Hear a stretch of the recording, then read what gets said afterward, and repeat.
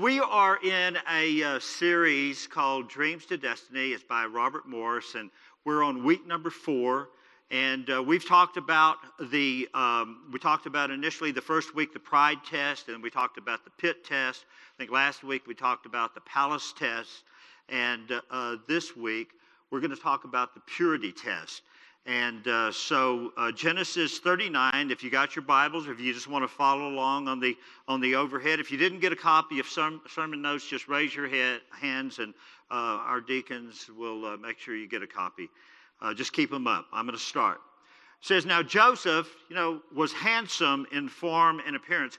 A lot of times we like to identify with people in the Bible. I want to be like Paul. I want to be like Peter. I'm thinking, I want to be like Joseph. Handsome in form and appearance. And it came to pass after these things that his master's wife, now notice this, we're going to come back to this in a moment, cast longing eyes on Joseph, and she said, lie with me.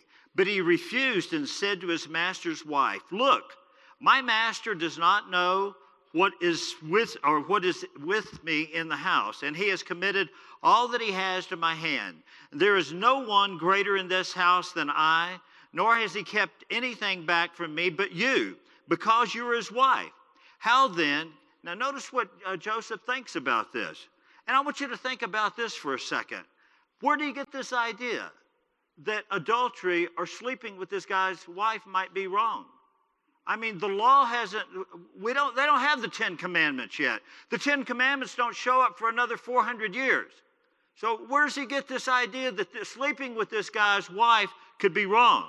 He says, how then can I do this great wickedness? Notice what he calls this, a great wickedness and a sin against God. So it was that she spoke to Joseph day by day, and that's one of the strategies of the enemy, that the enemy will come to you with the same temptation over and over and over again and try to wear you down. And if you want to read more about that, you can read it in the story of Samson. It says that Delilah came to him time and time and time again, and finally wears him down. It says, how can I do this great wickedness and sin against God? And so it was that she spoke to Joseph day by day, but he did not heed to her, to lie with her and to be with her. But it happened about this time when Joseph went into the house to do his work, and none of the men of the house were inside, that she caught him by his garment. And I just need to throw this in. I mean, Joseph has got a garment problem. I mean, it was a garment got him in trouble and thrown it in the pit in the first place. You think by now that he'd just set the thing aside. I don't need a coat anymore. But she catches him by the garment and says, lie with me. But he left his garment in her hand and he fled. Notice that he fled and ran outside. And so it was that when she saw that he had left his garment in her hand and that he had fled outside, she called to the men of the house and spoke to them, saying, see, he, speaking about Pt.4, has brought into us a Hebrew to mock us.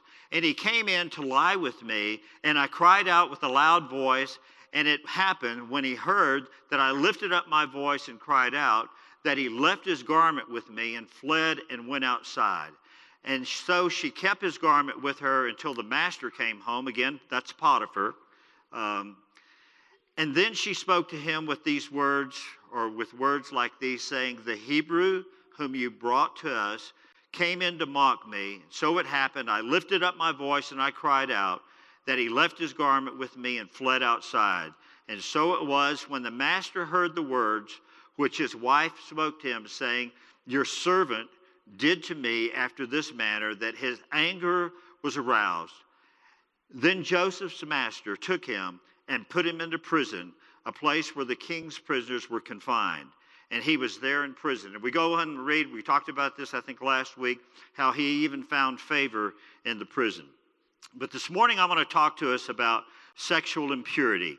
And the first thing that I just want to point out, and we're going to just, talk about several things that sexual impurity does. And sometimes we just kind of like, we don't give it a second thought. We're so inundated with it in our culture. I mean, it's on the radio, it's in advertising, it's on TVs, it's what we use to promote products with. it's everywhere, and we are just bombarded on a daily basis. But I know that many times we have a tendency to think that, well, if it's just me, if I'm just doing this by myself, it doesn't affect anyone else besides me, what's wrong with it? Well, let me just share with you what's wrong with it. And I want to just tell you the first thing that it does. It affects your sexual impurity. Will affect the relationship that you have with your family. And let me just I'm going to point out a couple of examples, from God's Word that we see in 2 Samuel chapter 11. Let me just point this out. In the spring, at the time when kings go off to war, David sent Joab out with the king's men and the whole Israel army, or the Israelite army. And they destroyed the Ammonites and besieged Rabbah, and David remained in Jerusalem. And one evening, David got up out of bed. This is the time, remember, it was the time when kings go to war, and David didn't go to war. I mean, he was just there kind of like, around the palace. One evening, David got up from his bed, walked out around on the roof of the palace, and from the roof, he saw a woman bathing. And the woman was very beautiful. And David sent someone to find out about her. The man said, "Isn't this Bathsheba, the daughter of Eliam, the wife of Uriah the Hittite?" And David sent messengers to her, and she came to him, and he slept with her, and she purified herself from her uncleanness. He says again, very much like Joseph, don't do this wicked thing. What about me? Where could I get rid of my disgrace? Guess what? He could care less about her or her disgrace. And then she says, what about you? You would be like one of the wicked fools in Israel for doing this. Please speak to the king. He will not keep me from being married to you. But he refused to listen to her, and since he was stronger than she, he raped her. This is all in the Word of God. It sounds like something you'd read in the morning newspaper. And God's not ashamed to get the truth out there of what mankind is really like. It says, now notice this, after he rapes her, it says, and then Amnon hated her with intense hatred. In fact, he hated her more than he loved her. Some of the translations say that the hatred that he hated her with was greater than the love that he loved her with. And Amnon says to her, get up and get out. No, she said to him, sending me away would be a greater wrong than what you've already done to me. But he refused to listen to her, and he called his personal servants and said, get this woman out of here, and bolted the door after him. All right, just 2 chapters apart, we talk about, the sins of the fathers being passed on, the iniquities of the fathers being passed on to the 3rd and 4th generation. Now, in 2 Samuel 13, we read, now notice this, we read that David, when he found out about this, that he was absolutely furious. He was furious that this had happened, but you know what? He didn't do one thing about it. He didn't do one thing. He didn't bring one word of correction, not one word of discipline. He just kind of let it slide. And I believe that because of the sin that was in his own life, the sin, the iniquity that he had within himself, blinded him to the sin that was in his children. Now notice this. It says, we'll read verses 11 and 12 again, that it happened about this time when Joseph went into the house to do his work, that none of the men of the house were inside, and she caught him by his garment, saying, lie with me. And he left the garment in her hands and fled. I'm going to just tell you, that is a good lesson that we can learn from Joseph. The Bible tells us to flee. Notice this next passage of Scripture from Corinthians. It says, flee from sexual immorality. All other sins a man commits are outside his body, but he who sins sexually sins against his own body. Do you not know? Do you not know? Think about this. Do you not know that your body is the temple of the Holy Spirit who is in you, whom you have received from God? You are not your own, but you were bought with a price, that is the blood of Jesus Christ. Therefore, the Bible says for us to honor God with our bodies. The first thing that we see, that sexual impurity will affect your family. And the second thing that we see is that sexual impurity will affect your relationship with God. Now, I've had people tell me, that if we love each other and we're going to get married anyway, what difference does a piece of paper make? And I would just say to you, a piece of paper makes no difference at all. But what you're missing is you're missing the blessing of God. God will bless the marriage that's done right. He will pour out his blessing upon that marriage. I know that many times we think that God is a prude. We think that, he's looking down and trying to ruin all of our fun. But I want to tell you that just like you as a parent, if you see your children playing out in the street and you tell them to get out of the street, you're not being a prude because you're telling them to come out of the street. What you're trying to do is save their life so that later on they can enjoy life. And that's exactly what God is doing to us when he tells us, this is the order. There's a divine order, and marriage is to be done this way in the eyes of God. And when we get outside of that order, we bring destruction to our lives and to our families and to our children.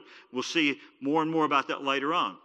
Now, I want to just tell you that the root of all sexual immorality, listen to this, the root of all sexual immorality is deception, that we are deceived.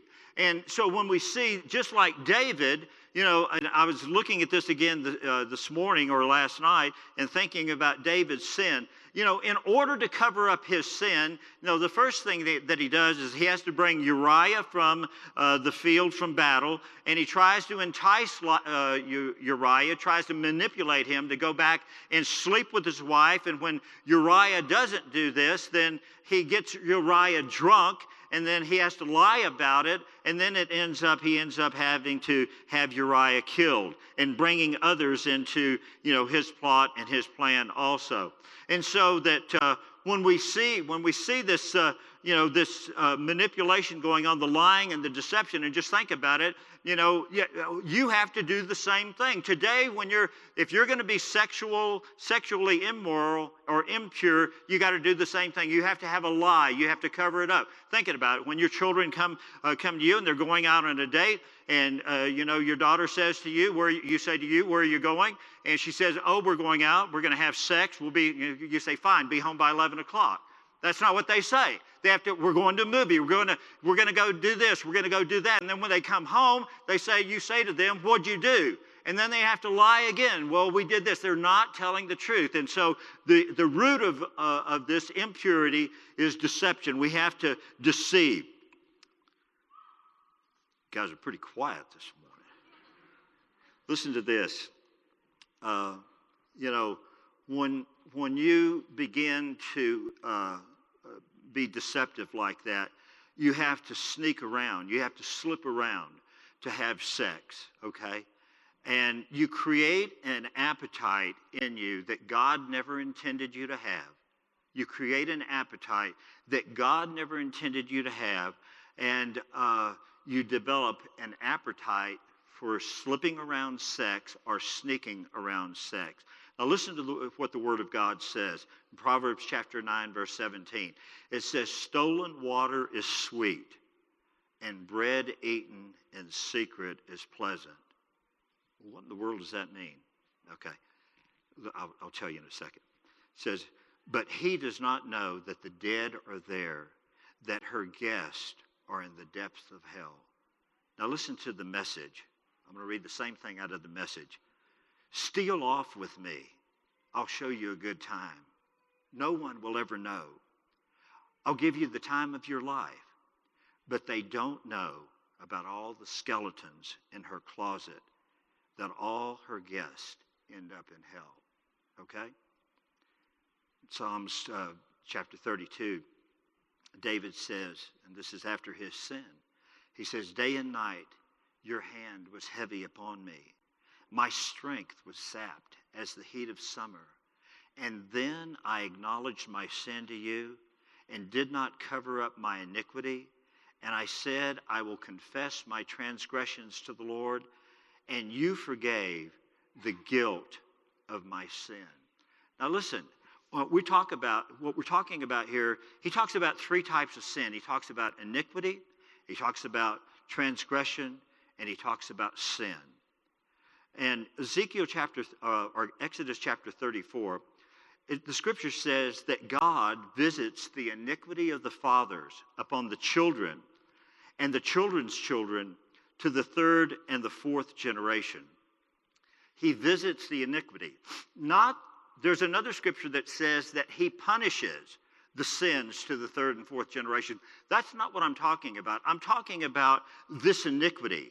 And I want you to understand this, because I think, guys, if you understand this, if you guys will understand this, it's kind of like, if I know what's motivating me, if I know, what I'm doing and why I'm doing it, I can kind of like head this thing off at the pass. I can stop this before it actually happens. But iniquity is kind of like it's that inward motivation. It's that inward bent. Like we talked about David. David had this inward bent, this inward iniquity bent toward lust that eventually led toward adultery. And that's what it's like. This iniquity is that inward motivation. You're just kind of like motivated this way. You're bent in this direction of sin. And transgression is actually that outward movement. Transgression is a lot like the word that we use today, trespass. When you see a sign on a property that says don't trespass, when you step across that line, that's what transgression is. You're stepping across that line that God says don't step across. And so iniquity is inward, an inward motivation, and transgression is that outward movement. Now, God's word is so great in this. Notice in Isaiah chapter 53 how God's word just fits together like a glove. It says that he, speaking about Jesus, is talking about the Messiah, was wounded. Okay, that's that outward. The wound is on the outside. He was wounded for our transgression, and he was bruised. Okay, a bruised is that inward bleeding,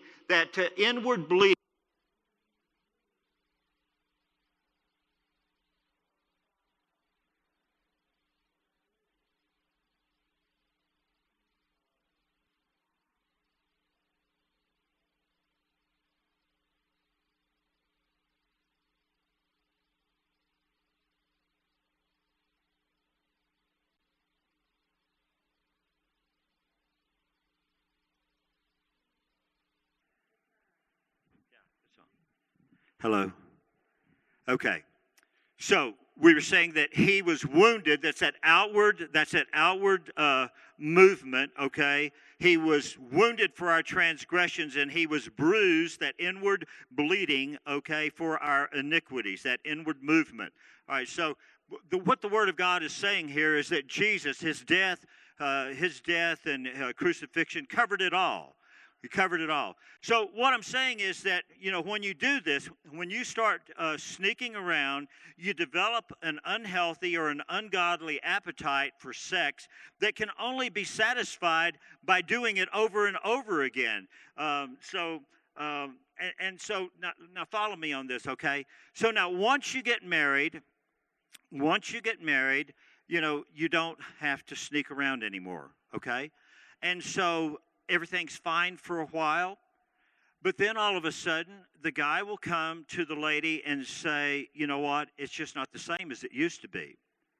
And so he tries things to kind of like spice up the relationship and spice up the marriage. And in doing that, it's still not the same, because he has created, and women, I just got to tell you, girls, I got to tell you that when before you're married, if you start having a sexual relationship and you acquiesce, you give in, to him, you allow him to have you, what you're doing is you're creating a sexual appetite in him that God never intended for him to have. And so it's there, and it doesn't go away. And eventually what will happen is that, he'll meet someone at the office, and he'll start to flirt with that individual at the office. And all of a sudden, the adrenaline starts to flow again, because there's that unhealthy, ungodly appetite kicking in. And because deception is at the root of this, that he will think that he loves her and doesn't love you anymore, because he's feeling now with her what he felt with you at that time before you were married, and he will divorce you and marry her. And then after a period of time, guess what? He doesn't have to sneak around anymore, and it starts all over again. And that's why we know people, and you know people that have been married 3 and 4 and 5 times because of us creating or allowing to have created in us an unhealthy or an ungodly sexual appetite. Is this making sense to you guys? All right, I hope it is. So I know that some of you are saying, well, man, Ron, I've done it. I bought the lie. I bought the lie of the devil. We've done that. We've done that. So what do we do now? Well, the answer is simple. You do what you do with any kind of sin. You repent. You ask God to forgive you for what you've done. You may want to confess that to someone else, another couple or a counselor or a pastor, and just say that we've done this. We're asking God. In fact, you'll have an opportunity today. After our service, we'll have a prayer time, and you can just pray with one of our prayer counselors. I've heard counselors say, and I've heard even other pastors say to men, don't tell this to your wife. Don't share with your wife what you've done or what you've been thinking. If you've got involved in something, don't share that with her. I'm going to tell you that that's wrong. I mean, she should be the very first person that you should be able to share things with. And women, when, your husband comes to you and begins to share things like that, I just encourage you, don't feel slighted. Don't feel, betrayed. I mean, be glad that he is sharing that with you because you're the one person that can help him. We'll talk about that a little bit more later on. All right, the third thing that we see, first of all, we see that this sexual impurity affects your family. It affects your faith in God. And thirdly, we see that sexual impurity affects your future. I believe that Satan probably told Joseph, look, you're just a slave.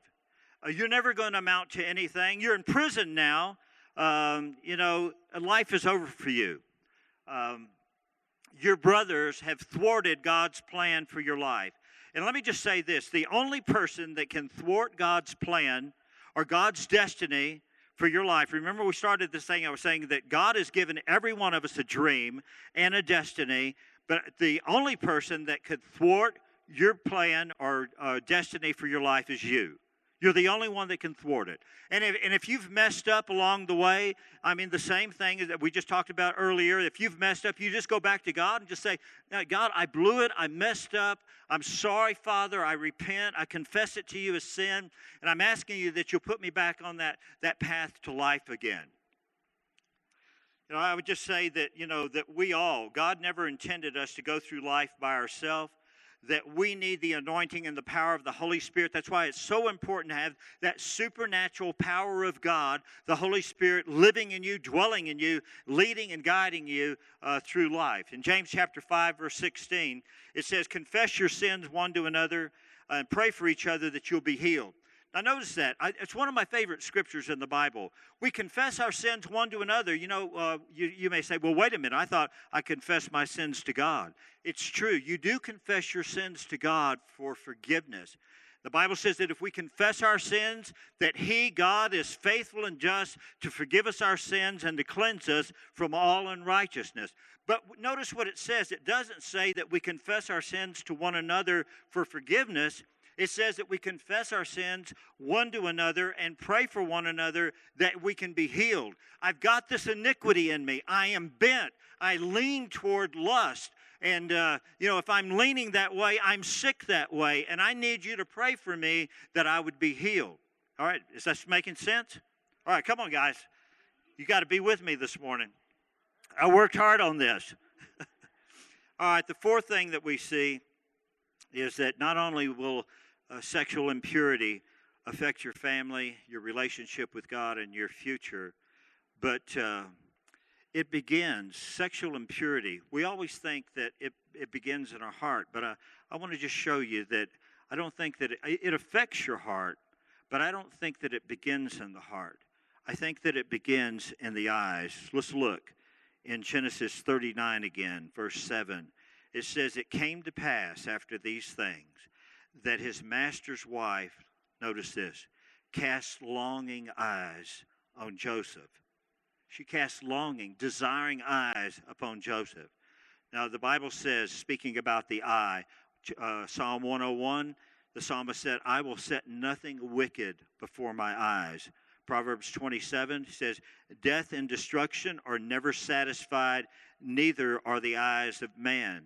Matthew chapter 6, verse 22, it says, the eye is the lamp of the body, and if your eyes are good, your whole body will be full of light. But if your eye is bad or dark, your whole body will be full of darkness. If then the light within you is darkness, how great is that darkness?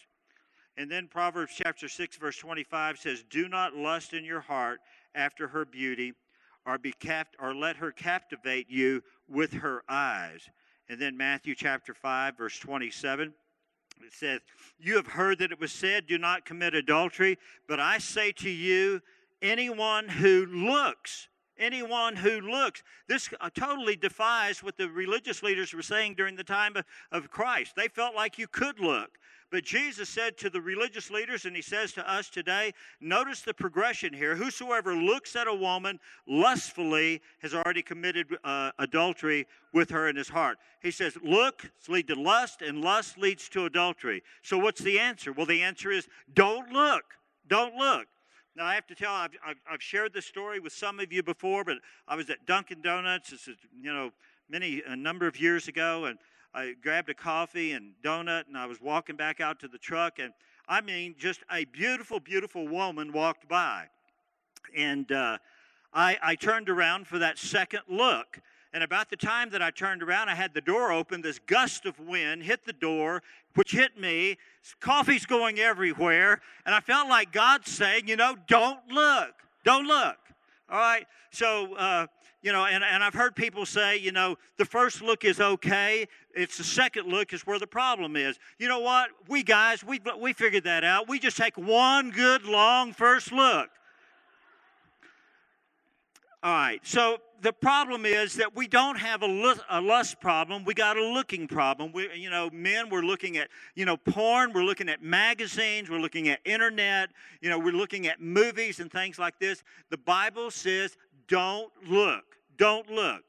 And so, I want to just say, just in wrapping this up, that, men, if you struggle in this area, I want to encourage you to, go to your wife, and again, she's the one person that needs to know, so that you guys can struggle together, that you can pray together, and you can struggle together. And ladies, I would just say again, when your husband comes to you and says he's struggling in this area, don't feel insecure, and don't think that he doesn't love you. It's not that, that he has a love problem. Potiphar's wife did not have a love problem. She had a lust problem. If she had a love problem, she wouldn't have let Joseph sit in prison for 13 years. She wouldn't have allowed that to happen. But she had a lust problem, and that's what many of us have today, is a lust problem. So, when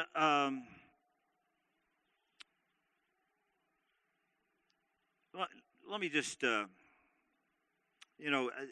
Bible says that Satan can appear as an angel of light, but we know that Satan loves to work in darkness, and he will try to keep all of this in darkness as long as he can. And what you do, when you begin to talk about this and bring it to the light, you're exposing these hidden works of darkness. Now, ladies, I want to just say this to you, that when the young man asks you to give in and give it to him, I want to just tell you the very thing that you're giving him to keep him will be the very thing that causes you to lose him, because you're helping him to create this unhealthy, this ungodly appetite for sex, okay? And, he will never be able to fulfill that again except for going outside into the unnatural, ungodly way. Again, notice what the scripture said about David's son, his son and his daughter. He says, and Amnon hated her with an intense hatred. In fact, he hated her. This is after they had the sex. He hated her more than he loved her. And he said to her, get up and get out. So I want us to just think about this in closing today. I know it's big. I know it's a major issue in families, but it does. Sexual impurity will affect your family. It will affect your faith in God. It will affect your future ability. If Joseph would have continued, if he had fallen and continued in that, I promise you, he would not have been the deliverer of Israel. He would not have been that man that God chose. And, when we make mistakes, when we sin and when we fall, God can forgive us and put us back on that straight and narrow. But if you continue down that road, you can never continue on that road in sin and believe that God is going to fulfill his destiny in you. You've stopped it. You've stopped the moving of God. So I encourage you to just yield to the Holy Spirit. I'm going to tell you this. I'm just going to wrap this up. And, many years ago, I called Nina and I just told her, I said, I'm struggling in this area. And I told her, I said, you know what? I've just prayed. I said, I have prayed that God would kill me, that he would just strike me dead before I would fall in this area. And you know what she said? You think she's nice. She said, you know what? You don't have to worry about God. He is way too nice. He is way too forgiving. You fall, I will kill you myself.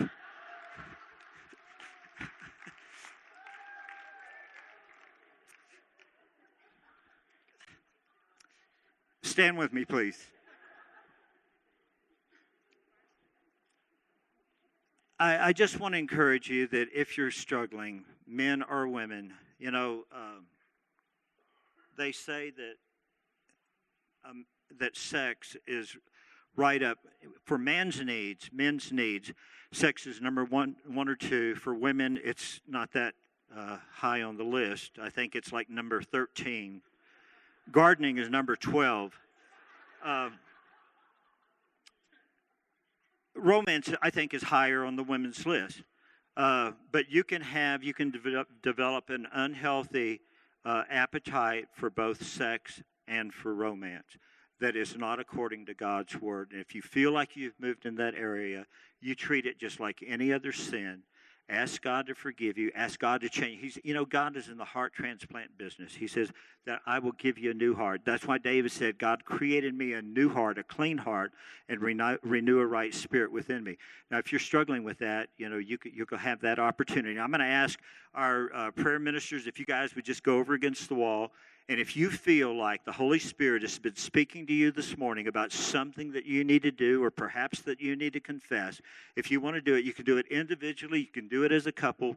While our worship team is coming back, we're going to close in just one final song, and then we'll be dismissed. But I don't want you to rush out. I just believe that God is saying, you know what, we're on to something this morning. And just like Joseph, there were the character tests that he had to overcome. There were 10 character tests that he had to overcome in his life before he could reach his destiny. I believe that God was saying to some of us this morning that this is a character flaw. This is a character issue in your life that we've got to deal with before you can move forward. Just join with me in prayer. And again, let's not be too quick to want to leave. Let's allow the Holy Spirit to work this morning.